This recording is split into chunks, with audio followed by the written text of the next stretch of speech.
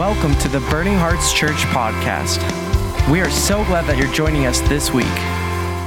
All right, so if you've been with us for the last 4 weeks, I believe, we've been doing a series on discipleship, and we called it Multiply.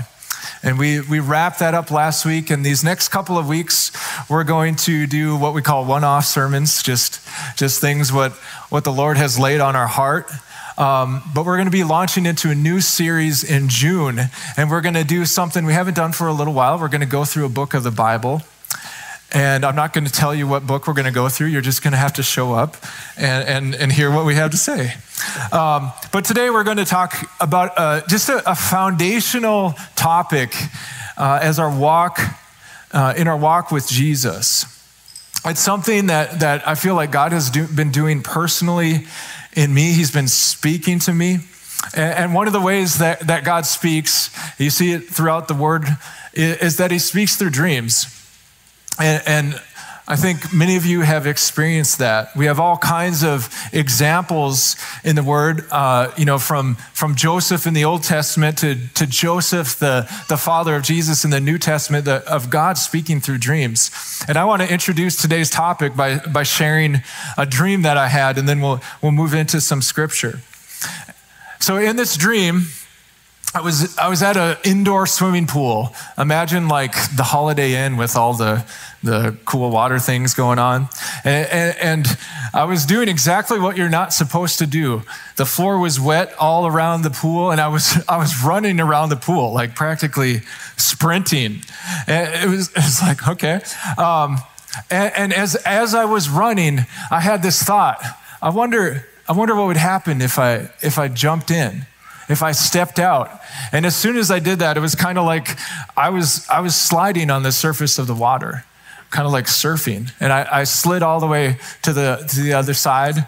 And then I was like, oh, I wonder if that'll work again. And I slid over to the other side. And I was like, this is really cool. And so I jumped in, and then I could just slide all over the pool wherever I wanted to go. And that's how the dream ended. And usually my dreams are long and detailed, but as soon as I had that dream, I thought about, in Matthew's gospel, in chapter 14, we see this picture of Peter walking on the water, but he started sinking. And what did Jesus point to as the issue? Why did he sink? It was his lack of faith. It was his lack of faith. And I think Jesus was actually speaking to me and wants to speak to us today about faith and how we actually need to be running. We need to be running in faith, so to speak.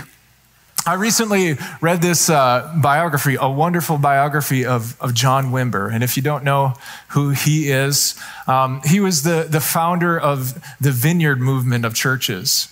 And he was a revivalist. He was someone who came from a Quaker background, this foundational biblical background, and moved into the things of the Spirit. And he had this wonderful balance of the power of the Holy Spirit and the Word, something that we are so about here at Burning Hearts. But he had this saying, faith is spelled R-I-S-K.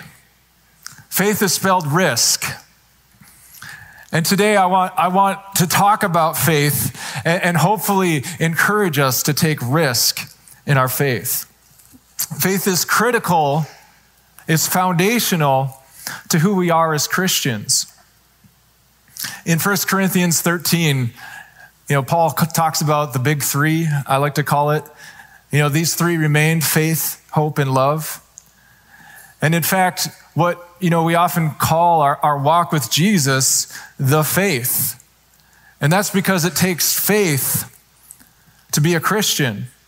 We need to believe that what Jesus did on the cross was real, that it was for us, and that when we surrender to him, our sins can be forgiven and we can have eternal life. That's faith. Faith is how you enter the kingdom of God. It's foundation. It's foundational to who we are. You might be familiar with Hebrews chapter 11, which is often called the hall of faith. Like God loves faith, and he's designed his kingdom to work with faith. Hebrews 11:1 gives us a definition of faith. Now, faith is confidence in what we hope for and assurance about what we do not see. I think we have this scripture up there on the screen if you can get that up there. I really like the New King James Version. It says that faith is the substance of things hoped for the evidence of things not seen. Faith is not just the absence of unbelief. And it's not just like this head knowledge that we have. Faith is real. It has substance. It's a spiritual reality. And sometimes I think we've reduced faith to psychology. It's if we simply think something enough or even declare it or say it enough, what you might call positive confession, we start to believe it, and that's faith. But I think it's more than that. It's a spiritual reality, like I said, and it's something that connects. Like, say I'm over here and I have this head belief, like I know in the Word that God can do something. And over here is me actually doing something about it. And faith is the spiritual reality here in the middle that connects the two. Faith is real. And to side note on that positive confession thing, many of you probably know about a movement or several movements that have happened in history. I just finished a class on revival history. That's why I'm talking about all this stuff. There's this faith cure movement that was in the late 1800s where people actually realized that, we could pray for the sick and they can get healed. And then later in the last century, there was the Word of Faith movement with leaders such as Kenneth Hagin, Kenneth Copeland. And these movements did some excellent things for teaching about faith and the connection that if we receive, so we receive salvation through faith, which I just talked about, but they connected that to every other, if that's how we receive salvation, then we should receive every other promise of God through the same thing, through faith, right? These movements understood the promises of God, the power of our tongue, whether positive and negative, but as with every movement, there was some excesses, and some that I would not recommend. Like the faith cure movement thought that seeking any kind of medical attention was a lack of faith. Well, we shouldn't do that. It's not wise, and God can use any form of healing, any means to bring healing to us. Another excess they had was this name it and claim it or confess it and possess it, especially in regards to material wealth and prosperity. Those are excesses, but there was so much good that came out of those movements in helping us realize what faith really is. And they did teach us that there's this responsibility on us as individuals to act out in faith. And that's what I want to talk about next for a little bit. So if we go to James chapter 2, this will be a familiar passage to many of you. It says, "What good is it?" I think we have it on the screen. There we go.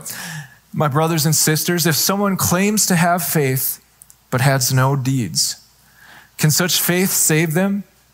Suppose a brother or sister is without clothes and daily food. If one of you says to them, 'Go in peace, keep warm and well fed,' but does nothing about their physical needs, what good is it? In the same way, faith by itself, if it is not accompanied by action, is dead. But someone will say, 'You have faith, I have deeds. Show me your faith without deeds, and I will show you my faith by my deeds.' You believe that there is one God, good. Even the demons believe that and shudder." And what James is saying here is that it's not just enough to believe. It's just not enough to have this head belief, this head knowledge. We actually, it's not just enough to even say something. We need to have action.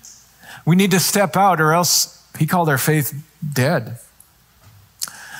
Again, think of this example of salvation. When I put my faith in Jesus Christ, I believe that I'm forgiven, I'm saved, that I'm going to have eternal life with him. I have this assurance. I'm not saved by works, right? But I better have changed the way that I think. I better have changed the way that I act. I live in such a way that I've turned away from sin. I've repented. I don't do the things that I've done before, but more than that, I do the things that the Bible tells me to do. Those are the actions that back up my faith that I am saved. And we'll go into that scripture in just a minute. But we'll give some other examples. If I have faith that God is going to provide for me, if I'm trusting him with my finances, if I have faith in him, then I better give generously. If I have faith that God wants to not only save me, but save others, I better share the gospel. If I have faith that God wants to heal someone, then I should pray for them. If I have faith that God has called me to some certain thing, then I better take steps towards that, acting in faith. Faith requires an action. Let me say it this way. Everything I believe in the kingdom is actually accessed through faith. You've probably heard me say it before. It's like the currency of heaven. It's what enables kingdom transactions to occur is faith. And this transaction we talked about with salvation, Ephesians 2:8, it's the first transaction. We get into the kingdom by faith. That's the first transaction that needs to occur. Ephesians 2:8, for it is by grace you have been saved through faith. And it's not from yourselves, it's the gift of God. So we can't boast. It's the gift of God. So we get into the kingdom by faith. We receive the promises of God through faith. Going back to Hebrews 11, we see Abraham, receiving the place that God had promised him to live by. He had to leave his homeland, right? He even left his family. He and Sarah received their son Isaac through faith. Isaac, it says, acted in faith when he blessed his children. Jacob did the same. It was by faith that Moses left Egypt. It was by faith that he, kept the Passover, having faith that God was going to protect the Israelites. He had faith, and the Israelites had faith that if they walked through the Red Sea, that God was going to protect them. All of these promises that we've been given by God require faith. In the New Testament, we see Jesus commending people for their faith, and especially being linked to receiving miracles. The woman who pressed through the crowd and touched the hem of his garment. She had faith. The friends of the paralytic who lowered their friend down to Jesus on a mat. The faith of the centurion, which Jesus said, truly, I've never seen faith like that in Israel, right? The Syrophoenician or the Canaanite woman, faith, her daughter was healed because of that. There's so many more examples of Jesus commending faith. It's important to God. And I'm not saying that God does not and will not just do things sovereignly, but I think more often than not, he wants to partner with faith. There's a sobering verse which really hit me when I read this, I think it was a couple years ago, Hebrews 11:6. And without faith, it is impossible to please God. Because anyone who comes to him must believe that he exists and that he rewards those who earnestly seek him. Without faith, it's impossible to please God. I really want to please God. I want to please him so much. And I need to have faith to do that. And the beautiful, beautiful part of this whole thing is that he's actually created us to have faith. He's created us to have faith. It's not just something we have to, work to do. He's created it for us. And he gives us faith as a gift. And I think a lot of times what we run into is that unbelief or our current circumstances surrounding our life, or our history, things that have happened in our past. Those are the things that keep us from having faith. And we're gonna pray over some of those things at the end. But I want to spend the last part of this just talking about two different aspects of faith that I like to call them. And these are things I learned from Dr. Randy Clark. And first I want to talk about the gift of faith. So let's go to Mark chapter 11, verse 22. Have faith in God, Jesus answered. Truly, I tell you, if anyone says to this mountain, go, throw yourself into the sea, and does not doubt in their heart, but believes that what they say will happen, it will be done for them. Therefore, I tell you, whatever you ask for in prayer, believe that you have received it, and it will be yours. And what's interesting, that first part of verse 22, have faith in God. The Greek word there, in, could actually be translated as of, and it is in some translations and even in other languages. And if you read that, if that becomes of, the context becomes a little bit different. Like this faith of God becomes something that he gives to us, not something that we work to have. And what I believe that's talking about there is it's the gift of faith. All we need to do is receive it. And this gift of faith, in that sense, is simply a knowing of God's will and agreeing with it, right?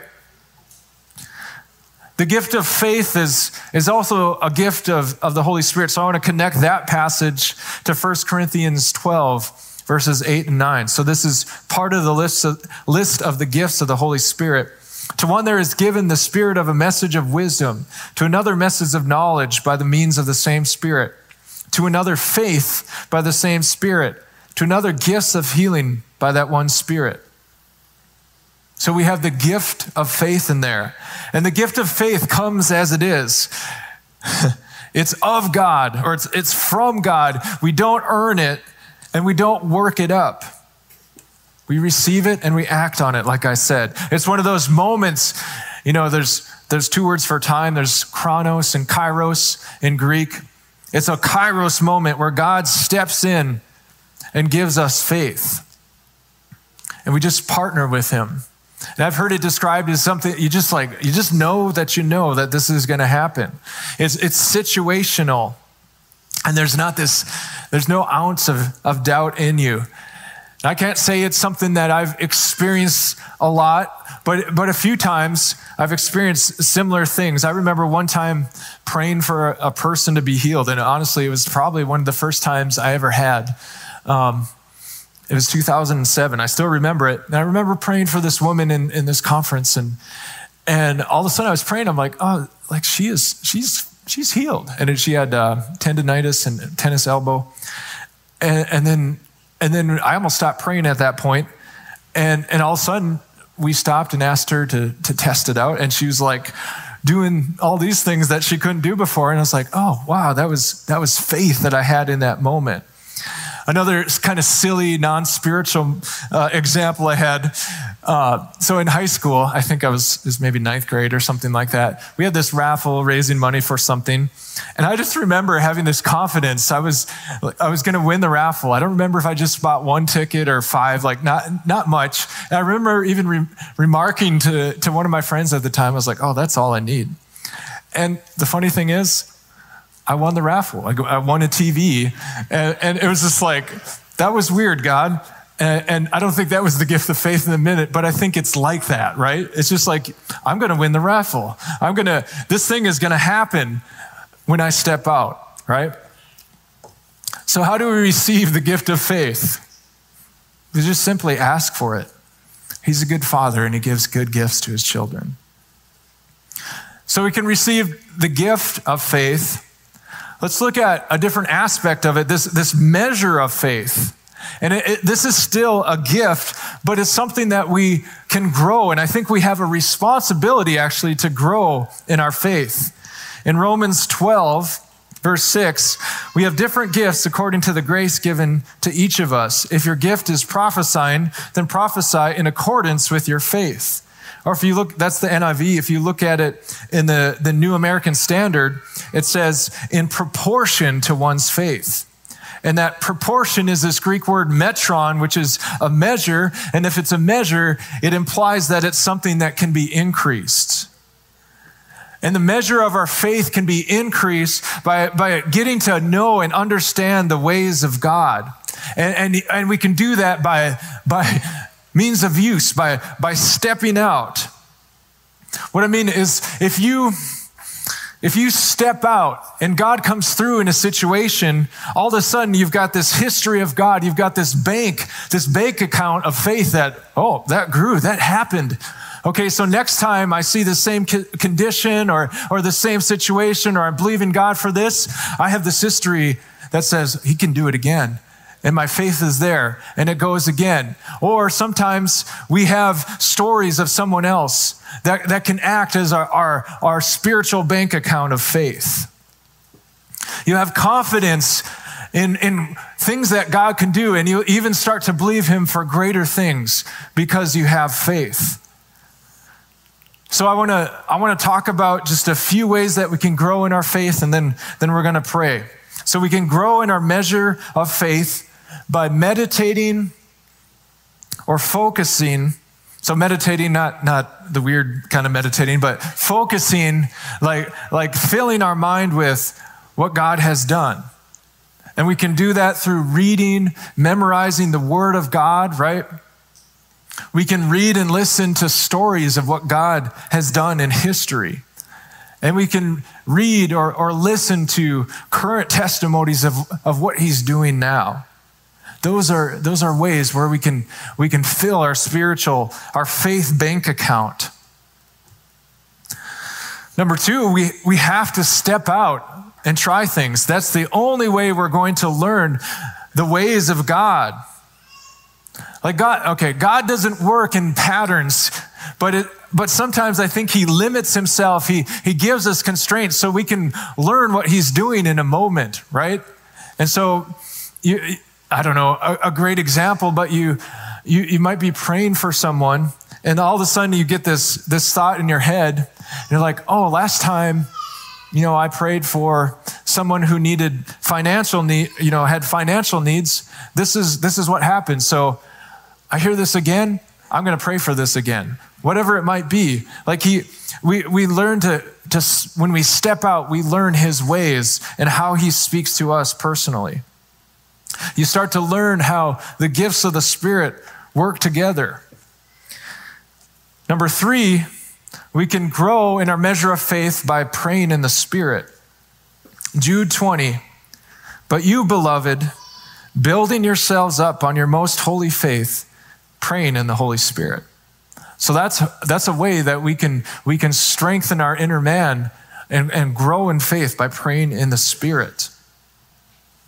And number 4, simply ask him to help you grow in faith. So we have these 2 aspects of faith. It's a gift from him, but it's something that we have a responsibility to grow in. And I wanted to talk about it this way because we need to understand that we have a responsibility to receive, and a responsibility to cultivate, and a responsibility to act, or else it ceases to be faith. Faith is a mystery. Faith is a mystery. It's one of the mysteries of the kingdom of God, but it's absolutely foundational to who we are as Christians. We can talk about faith like this and study some aspects of it in the Word. But the funny thing is, we're never going to figure out faith. But we need to know that we need it. We need to become like children again, right? Jesus said that we need to be like children to enter the kingdom of heaven. So we need to cultivate this childlike mindset regarding faith. And remember Jesus. That we fix our eyes on him, the author and the perfecter, or the author and the finisher of our faith. Amen? Amen. All right, can I have everyone stand up? I want to pray.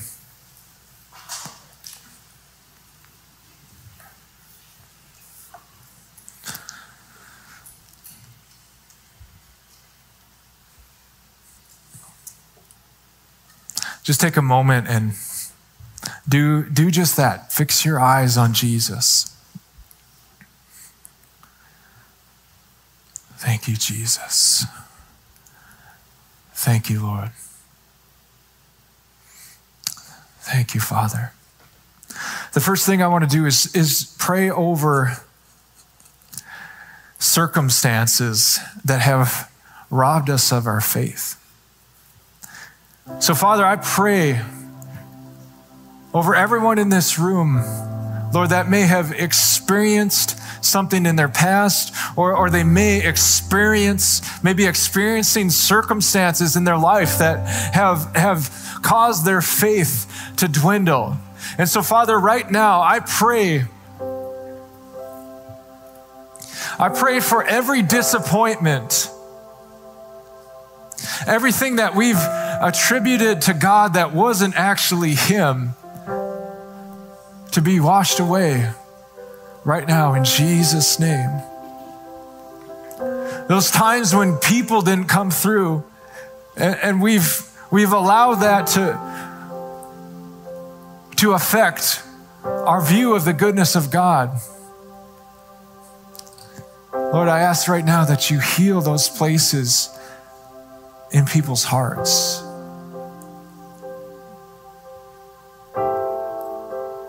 I ask that you make hearts whole today in Jesus' name. In Jesus' name. And even hope, I pray where hope deferred has made the heart sick. Lord, I pray that desire fulfilled would become the tree of life in this room in Jesus' name, and that hope would become the doorway to faith. Thank you, Jesus.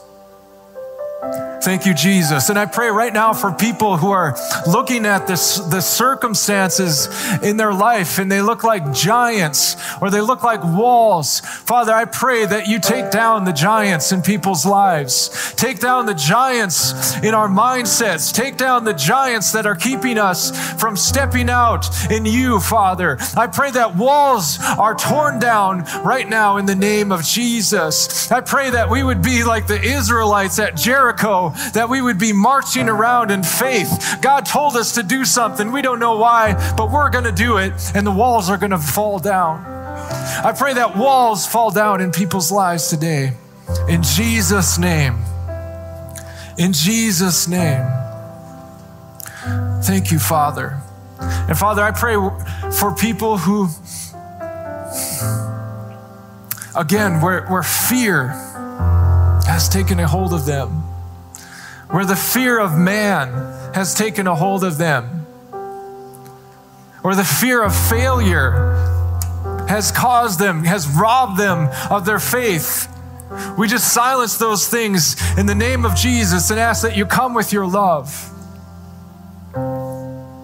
Help us to step out in you, Lord. Help us to step out in you. Thank you, Jesus. Thank you, Jesus. Thank you, Lord. A few other things I want to pray for. If you're in this place and you don't know Jesus the way that we've been talking about, if you don't know him the way that we've been singing about, where we can enter into his presence, the presence of the Father because of the blood of Jesus, if you don't have intimate relationship with him, you can. All you need to do is believe in what he did on the cross, and you need to confess him as Lord and Savior.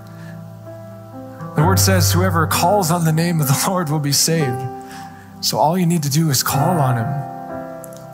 So Father, I just pray, if there's anyone in this room that they would call on you right now, and if that's you, just call on him, say, Jesus, forgive me. Jesus, forgive me of what I've done. I repent, I change my ways, and I choose to follow you today. I don't even understand, but I want relationship with you. I want to know your love in greater measure.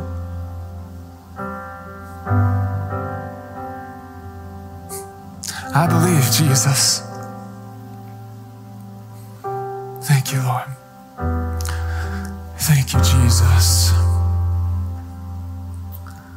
Thank you, Jesus. We hope this message encouraged you today. For more information about Burning Hearts Church and our mission, please head to burningheartsfargo.com.